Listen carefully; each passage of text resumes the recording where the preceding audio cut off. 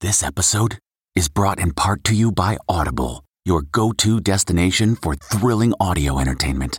Whether you're looking for a hair-raising experience to enjoy while you're on the move or eager to dive into sinister and shocking tales, Audible has an exclusive collection of thrillers from best-selling authors that will keep you on the edge of your seat. Like James Patterson's first audio-only thriller, The Coldest Case. Experience stories like never before, where every chilling detail is brought to life by captivating sound design. Plus, as an Audible member, choose one title a month to make yours forever.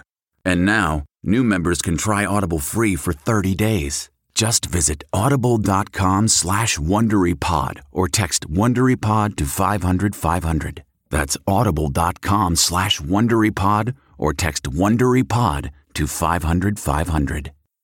DIY cosmetic procedures. I'm Deborah Norville with the Inside Edition Inside Report.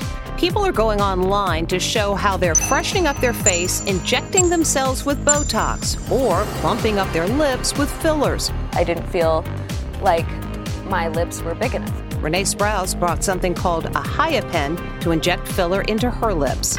Experts say complications of self-injections can be serious. Board-certified dermatologist Dr. Christine Lee says one of her patients had an eye droop after injecting Botox.